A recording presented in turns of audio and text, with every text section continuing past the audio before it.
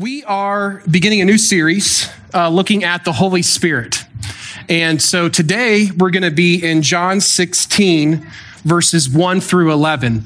And so the text will be on screen behind me, but if you could please stand with me for the reading of God's word out of respect for God's word. This is John 16, verses 1 through 11. And this is Jesus talking to his disciples. And he says, beginning in verse 1, I have said all these things to you to keep you from falling away. They will put you out of the synagogues. Indeed, the hour is coming when whoever kills you will think that he is offering service to God. And they will do these things because they have not known the Father nor me. But I have said these things to you that when their hour comes, you may remember that I told them to you. I did not say these things to you from the beginning because I was with you. But now I am going to him who sent me, and none of you asks me, where are you going? But because I have said these things to you, sorrow has filled your heart. Nevertheless, I tell you, it is to your advantage that I go away. For if I do not go away, the Helper will not come to you. But if I go, I will send him to you. And when he comes, he will convict the world concerning sin and righteousness and judgment. Concerning sin, because they do not believe in me. Concerning righteousness, because I go to the Father and you will see me no longer. Concerning judgment, because the ruler of this world is judged. This is the word of the Lord. You can be seated. There is a lot of confusion around the topic of the Holy Spirit, particularly in our kind of Western American culture. A lot of confusion. And I found out about this confusion that we have about the Holy Spirit the hard way. So hear me out. This is a weird one. But about 13 years ago, I went into a tattoo shop and I brought with me like a little logo of like a little symbolic idea of the Holy Spirit. And it was a dove, like a flaming dove in black and white, okay? The reason why the flaming dove has become our symbol of the Holy Spirit is because when Jesus was baptized, the Gospels tell us that when the Holy Spirit came down on Jesus, it was in the appearance of a dove. Okay, elsewhere in scriptures, it talks about like when they were filled with the Holy Spirit, they had what appeared to be like these flames above their heads. So there's this language that's used in scriptures, the dove, the flames. So we've kind of settled on this symbol as Christians of this flaming dove to be this symbol of the Holy Spirit. So anyways, I take that into a tattoo shop and I give them this simple design and I say, hey, I would like, I'm a Christian and I would love to have this symbol tattooed on me. And so the guy's like, I got you. It's all good. So it's supposed to be black and white tattoo, just real simple. I lay down and you can't always tell what a tattoo artist is doing when they're tattooing on you. You know, their hand is in the way and stuff. The machine's in the way. And so I couldn't really see what was going on. And about an hour into it, he says, hey, I'm going to take a quick break and then we'll finish up after the break. But I really think you're going to like what I'm doing here. I've decided that I'm going to add some color. I added some color to the tattoo. And I was immediately thinking, well, that's news to me. Okay. And he says, yeah, I really think you're going to like it. I decided to make the flames kind of like orange and red, like Harley Davidson. And that's when I realized that I had just gotten my first regrettable tattoo or was in the process of getting my first regrettable tattoo.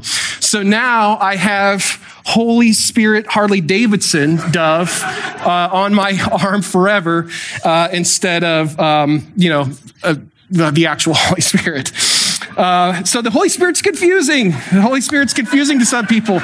Apparently to tattoo artists and pastors, the Holy Spirit's confusing. In some Christian circles, the Holy Spirit is all they talk about, right? It's like the Holy Spirit is they talk about the Holy Spirit, the Holy Spirit, the Holy Spirit. In other Christian circles, we've said that the Holy Spirit is the, quote, forgotten God. You know, it's like we don't talk about him at all in some Christian circles. And here, while we've never said that we're not about the Holy Spirit, I think it's probably something that I need to grow in. It's probably something that we all need to grow in. The Bible mentions the Holy Spirit directly right around 100 times. And if you include the indirect references to the Holy Spirit, you're looking at closer to about 250 times. So simply from the standpoint of wanting to emphasize what the scriptures emphasize, it makes a lot of sense for us to look at the Holy Spirit. Also, over the course of the next few weeks, we're going to see that the Holy Spirit does a lot for us. The Holy Spirit does work in us, for us, work through us that could not be accomplished otherwise. The Holy Spirit gives us spiritual gifts. I know that many of you in this room have gone through a study with Pastor Barry looking at the Holy Spirit and the gifts that the Holy Spirit gives us. The Holy Spirit equips us for building up his church. As we see here today in this text, it says that the Holy Spirit convicts of sin, of righteousness, and of judgment. And the Holy Spirit plays a significant role in our salvation. In John 6, Jesus says that it's the Holy Spirit that ultimately brings us life. So if the Holy Spirit is providing life for us, if the Holy Spirit is sanctifying us, making us more like Christ, if the Holy Spirit is a primary focus in the scriptures, if the Holy Spirit is giving us spiritual gifts, okay, then all of those are just reasons enough for us to say we should probably spend some time looking at the Holy Spirit, but also add to that the timing of the text that we just read today. Okay, the timing of it. This is right before Jesus is crucified. He's sitting down with his disciples and talking to them I think this is actually the day before he's crucified, okay? Pastor Tim Keller, who passed away just less than 2 weeks ago, said this about death. He said, when you are about to die, you don't make small talk. You don't talk about the weather or what your favorite sports team will do next year. You talk about the most crucial and important things. So it's interesting to me that as Jesus is approaching his death, he ramps up his talk about the things that he thinks are important. One of those things was the Holy Spirit. So Jesus must think that the topic of the Holy Spirit is really important. And as we look at this text, John 16, 1 through 11, the first thing that we kind of see on just a foundational level that we all have to understand about the Holy Spirit is that the Holy Spirit is a who, not a what. Okay? The Holy Spirit is a who, not a what. Jesus refers to the Holy Spirit saying, when he comes, I'm going to send him. And one of the things that I think has happened in our culture, especially, when we think of the Holy Spirit as the forgotten God, is we often think of the Holy Spirit as a power and not a person. But the Holy Spirit is a who, not a what. Yes, we believe in the personhood of God the Father. We certainly believe in the personhood of Jesus, but we, I think, forget sometimes that we're Trinitarian, that we believe also in the personhood of the Spirit. We'll talk about that a little bit today. We won't tackle that mystery of the Trinity in its entirety, but we'll talk about that a little bit here today. So when Jesus is telling his disciples about the Holy Spirit, his description isn't just of a power, okay, but of a person. He says in verse 7, if I do not go away, the helper will not come to you. But if I go, I will send him to you. And so today, our focus then is on three realities about who the Holy Spirit is. Three realities about who the Holy Spirit is. First of all, the Holy Spirit, the point one, we'll be talking about how the Holy Spirit is part of the Trinity. He's part of the Godhead. Second of all, Jesus says that the presence of the person of the Holy Spirit is an advantage over the presence of the person of Christ. And then lastly, Jesus says that the Holy Spirit is a helper, or an advocate, as some of your translations may say. So first of all, the Holy Spirit is part of the Trinity. He's part of the Godhead. Notice what Jesus says in verse 7. Nevertheless, I tell you the truth. He says, it is to your advantage that I go away. For if I do not go away, the helper or advocate will not come to you. But if I go, I will send him to you. Jesus is essentially letting his disciples know, I am not abandoning you. God is not abandoning you. Okay, he's making that clear to them. God is not abandoning you. Yes, I may leave, but God is still not abandoning you. I'm going to send the Holy Spirit to you so that you know that God has not abandoned you. Beyond this text, we also see the scriptures affirm the idea that there is a Trinity, Father, Son, and Spirit, and that the Holy Spirit is part of this Godhead or this Trinity. We see that in Jesus' baptisms. Again, when Jesus is baptized, we see the Spirit come down like a dove, right? And then we hear, or we don't hear, but we see the scriptures tell us about how God the Father says, this is my beloved Son in whom I'm well pleased. So we see the three distinct persons of God in Jesus' baptism. That's in all four of the Gospels, Matthew, Mark, Luke, and John. Beyond that, Jesus also ties the Holy Spirit in as part of the Godhead in Matthew 28, where Jesus tells his disciples, hey, as you go out and you're making disciples, make sure to baptize them in the name of the Father, the Son, and the Spirit, right? Jesus doesn't say, baptize them just in my name. No, baptize them in the name of the Father, Son, and Spirit. So the Holy Spirit, the Holy Spirit is an equal part of the Trinity. And I've got a graphic here that I think could be helpful. Okay, so we've got the three distinct persons of God, the Father, the Son, Jesus, and the Holy Spirit. And they're distinct from each other, right? The Father is not the Holy Spirit. The Father is not the Son, and vice versa. They're not each other, but they were all God. The Father is God. The Son is God. The Spirit is God.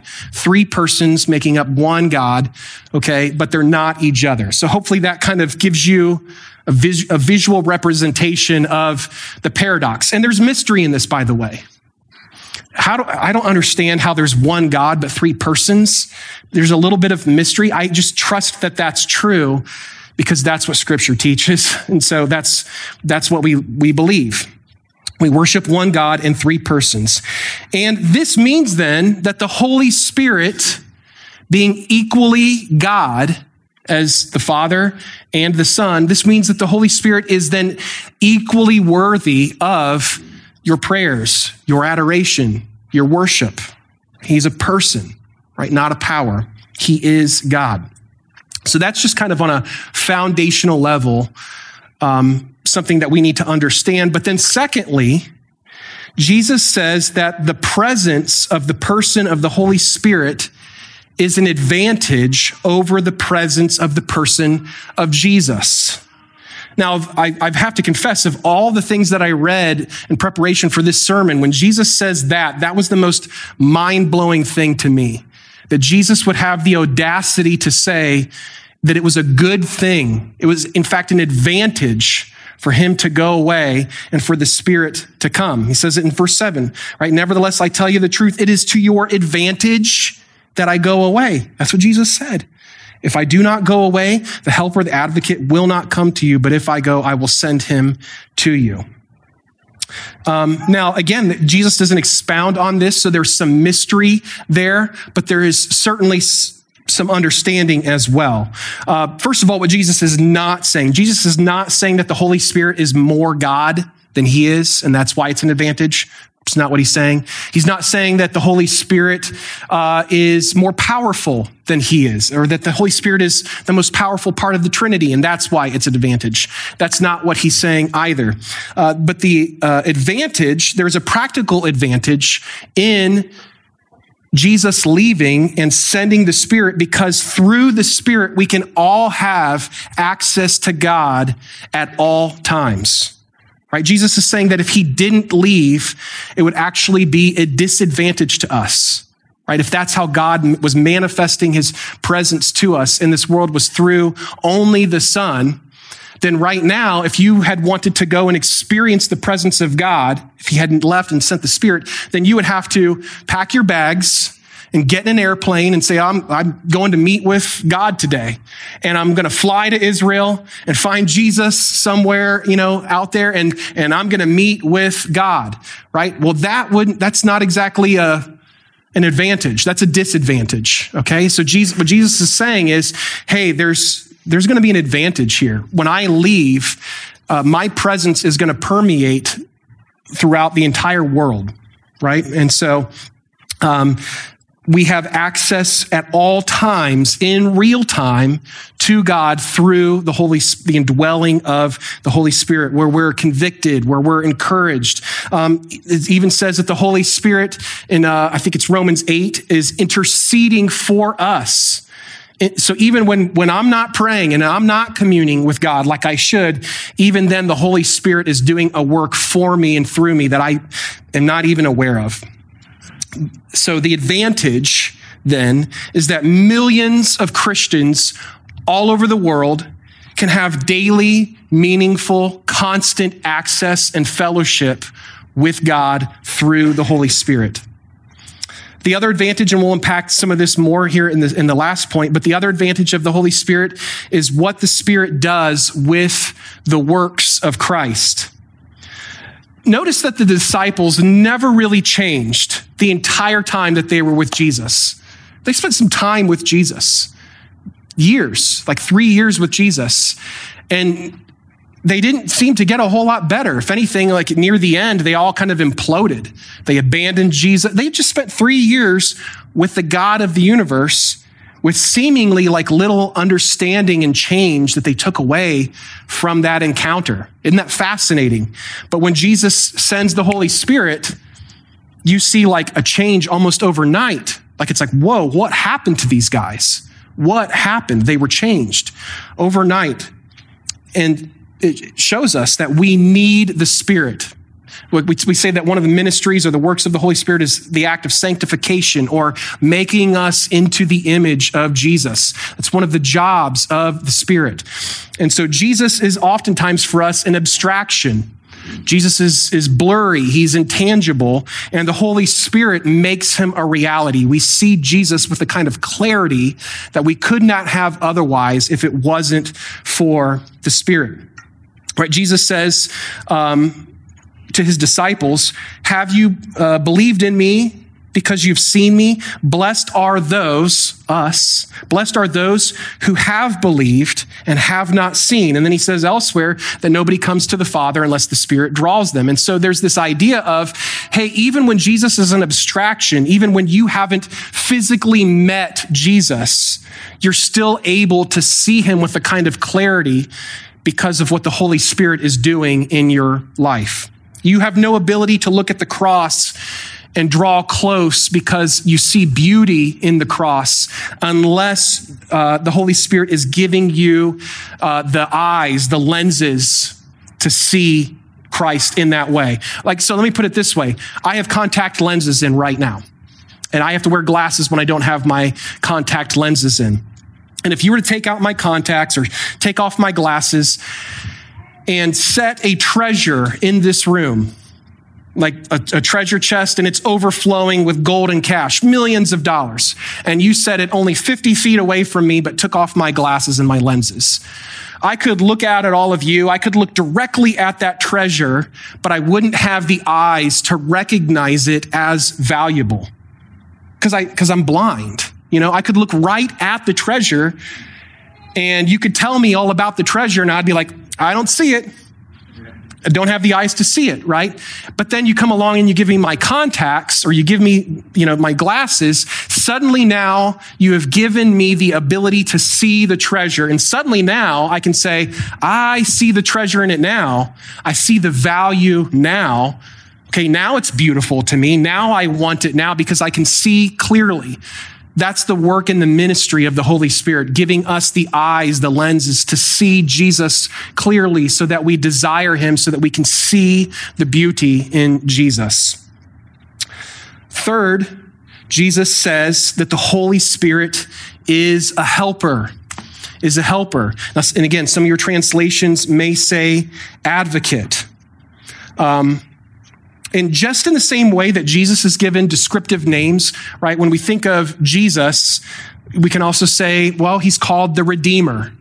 because that's what Jesus does. He redeems, right? And we also say that Jesus is our Savior because he saves. And Jesus is the chief cornerstone because the church is built on Jesus, who is our chief cornerstone. So also the scriptures and Jesus are giving descriptive names to the Holy Spirit. And so he says that the Holy Spirit is a helper or an advocate. Right, I'll read these verses again. John 16, 7 through 11. Jesus says, "Nevertheless, I tell you the truth. It is to your advantage that I go away. For if I do not go away, the helper will not come to you. But if I go, I will send him to you. And when he comes, he will convict the world concerning sin and righteousness and judgment.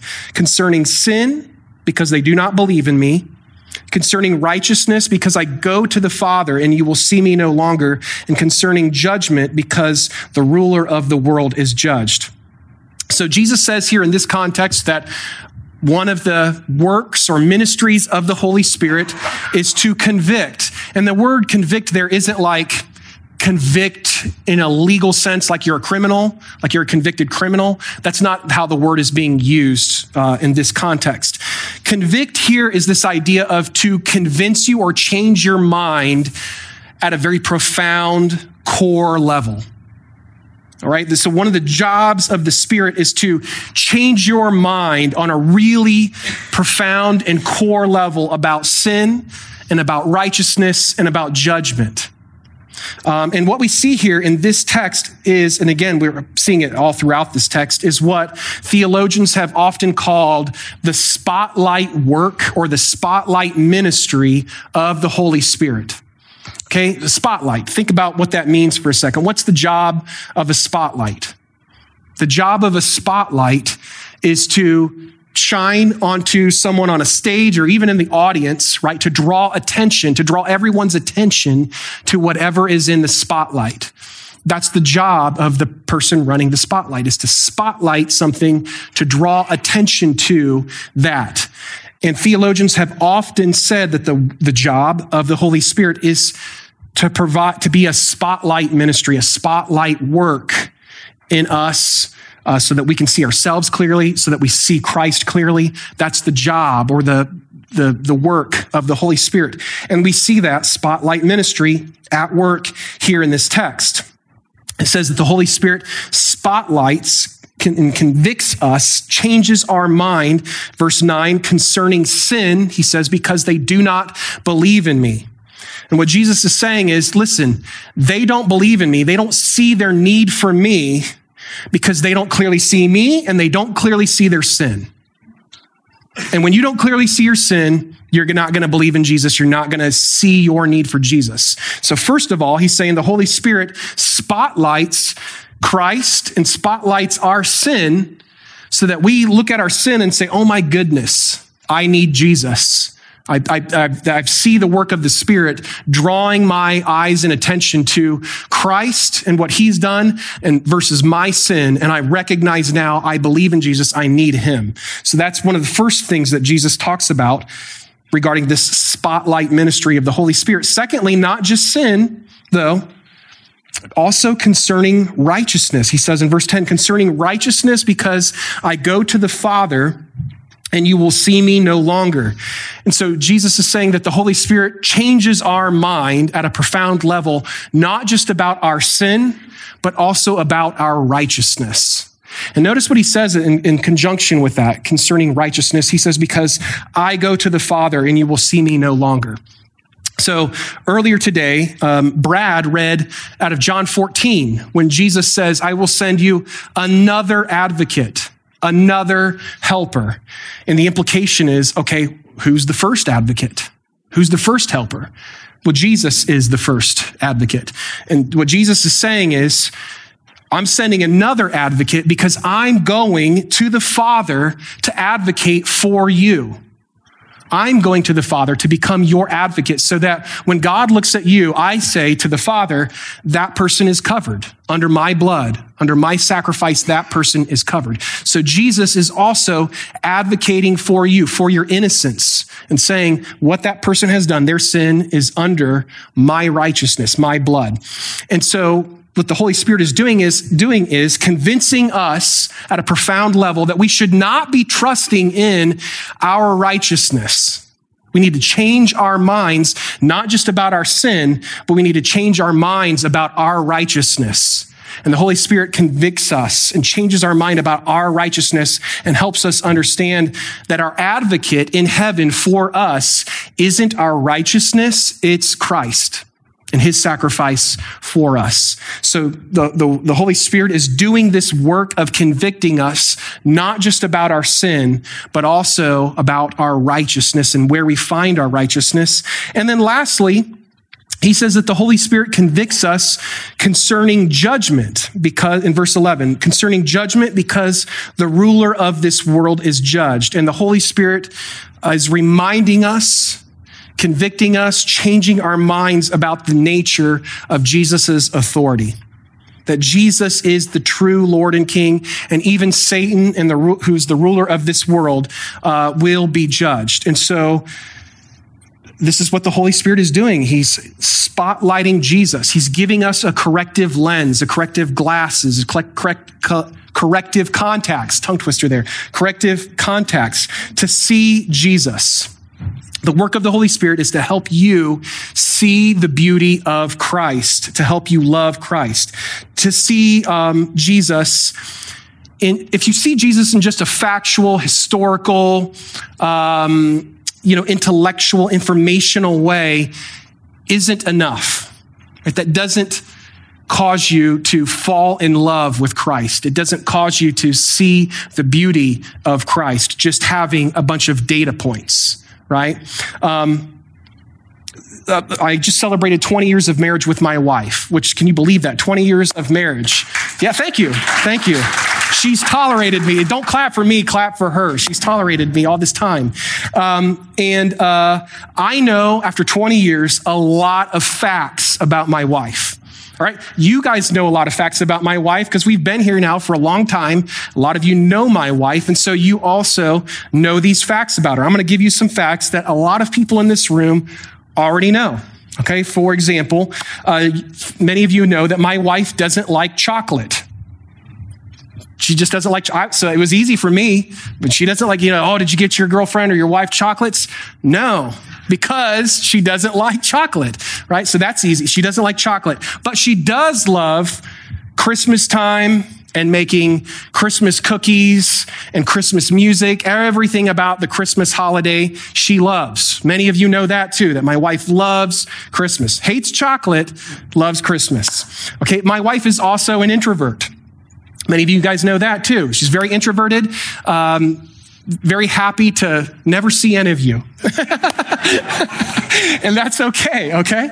But here's the thing. Simply knowing a lot of facts about my wife doesn't necessarily make you love her, right? So there's some people in this room that don't know my wife, and me just giving you a bunch of facts about her, now you're not suddenly saying, oh my goodness, your wife's amazing. I love your wife now that I know these facts about her, right? That's not the way that it works. But here's the thing. Facts about my wife aren't just facts anymore. They are to you. They are to you, but they're not to me, right? To me, they're points of beauty when I see my wife. Even her scars, her wrinkles, the gray hair that's starting to come in after 20 years, right? These are meaningless to you, meaningless data points. But to me, they're markers of beauty. They're precious to me because I have the eyes, the lens, the glasses, whatever, to see her in a way that none of you can. Right? And as you have for your spouse, I look at some of your spouses and I'm like, they make it work. I mean, good for them, right? Like I see the dudes in this church, it's like, well, good for that guy. He did, she sees something in him, right? So love is blind, as they say, or maybe it's the opposite, right? Or maybe it's the opposite. Maybe we actually have clarity and we can see a person with a lens of beauty. I have the eyes and the lens to see my wife in a way that none of you can. She's beautiful to me in a way that the facts aren't just facts. They're not just data points. She's beautiful. And that is what is happening with the Holy Spirit. That is the work and the ministry of the Holy Spirit, to spotlight Jesus and to make him beautiful. The Holy Spirit gives us the eyes to see Jesus in a way that we couldn't before. I heard a pastor, to exemplify this, I heard a pastor talk about and illustrate it this way. He said, there was a woman that was coming to my church for a few years, in fact. She came regularly, and she participated in all the services. She read all the books. She sang all the songs. She wasn't a Christian. And then one day, something clicked. And she heard the gospel, as she had many, many times before. And she believed in the gospel, but put her faith and trust and hope in Christ. And she was talking with the pastor and saying, man, this is wonderful. I love that you preached about the gospel and showed us that it's Christ that we put our hope in, that it's not our own works, that we can look to Christ and his cross to save us, that he lived the life, right? That he died in my place, rose again. This is this gospel grace message is wonderful. And I just want to know, why haven't we been talking about it for all this time that I've been here? I've been coming here and I've been singing the songs and reading the books and hearing the sermons. And it wasn't until just recent that suddenly I'm like, oh, wow, here's the gospel. Jesus, yeah, this makes sense now. And the pastor was kind of like, you should probably go back and read all those books again, listen to all those sermons again, sing those songs again, and then come back and let's talk again. And so she did. And she comes back and she says to him, oh my word, I see the gospel in Jesus everywhere in these old sermons, in these books, and the songs. How did I not see it before? How did I miss it before? What was going on? And it's like, well, the Holy Spirit wasn't doing a work in your life and wasn't giving you the lens to see Jesus clearly. It's been there all along, but it's not been until just now that you're beginning to see and understand. I feel that connects with me a lot in my story. I grew up in a Christian home. My dad was a pastor. My dad was a missionary. We lived in a foreign field, so my dad was sharing the gospel every Sunday, all the time. And on an intellectual level, I got it and understood it. But Jesus didn't become beautiful to me until later in college. There's a professor that began to go through the beauty of the gospel, as a whole class on the gospel. And for me, it was the first time that the lights came on and I was like, wait a second, Jesus is actually beautiful. I desire him now in a way that I didn't before. Where was this before, right? Well, it was always there, but for whatever reason, the Spirit didn't turn that on inside of me until later in my life. And some of you have a story like that as well. Maybe where you wrestled with the Holy Spirit. I know there's people here that are Christians now that came to church for years and you wrestled with God and you wrestled and you wrestled. And eventually, by God's grace, God won that argument with you, that wrestling job with you. But this is the work of the Holy Spirit. To make Jesus real to us, to make Jesus beautiful to us, to make Jesus desirable to us. That is his principal work. To equip us, as we'll talk about in weeks to come, to equip us with gifts, to build up and edify the church, and to be God's ever continual presence with you, to be an advocate, to be your helper. And if we understood what Jesus was saying in this text, and if his disciples understood what Jesus was saying, I think we would probably fall down to our knees in gratitude and worship, saying, wow, it was to our advantage for him to leave and to send the Holy Spirit I think there would be a kind of hopeful curiosity around the Holy Spirit. And my hope here today is, this is one of those sermons that's more of a teaching sermon than a preaching sermon. It's to give us more of a foundation as we unpack the Holy Spirit in the weeks to come. But my hope is that you're just a little bit more curious about the Spirit, that you find God a little bit more beautiful. And, if there's anything that is moving in you today, then it's not my skills as a preacher, which are not very good today, as, falling into a teaching role more than a preaching role. So if you sense any conviction today or any aha moments here today, then you should probably pray, Spirit, keep talking, right? Spirit, keep talking, keep doing a work in my life. Our prayer to the Spirit should often be, Lord, help me see myself more clearly as I am. Help me see Christ more clearly as he should be in my life. So this is kind of the introduction to our series here in the Holy Spirit. And we're transitioning now to our time of communion. And our time of communion is a weekly reminder for us that it wasn't just the Holy Spirit that saves, right? It's the entirety of the Godhead, it's the entirety of the Trinity that did work for us in order for us to be made alive.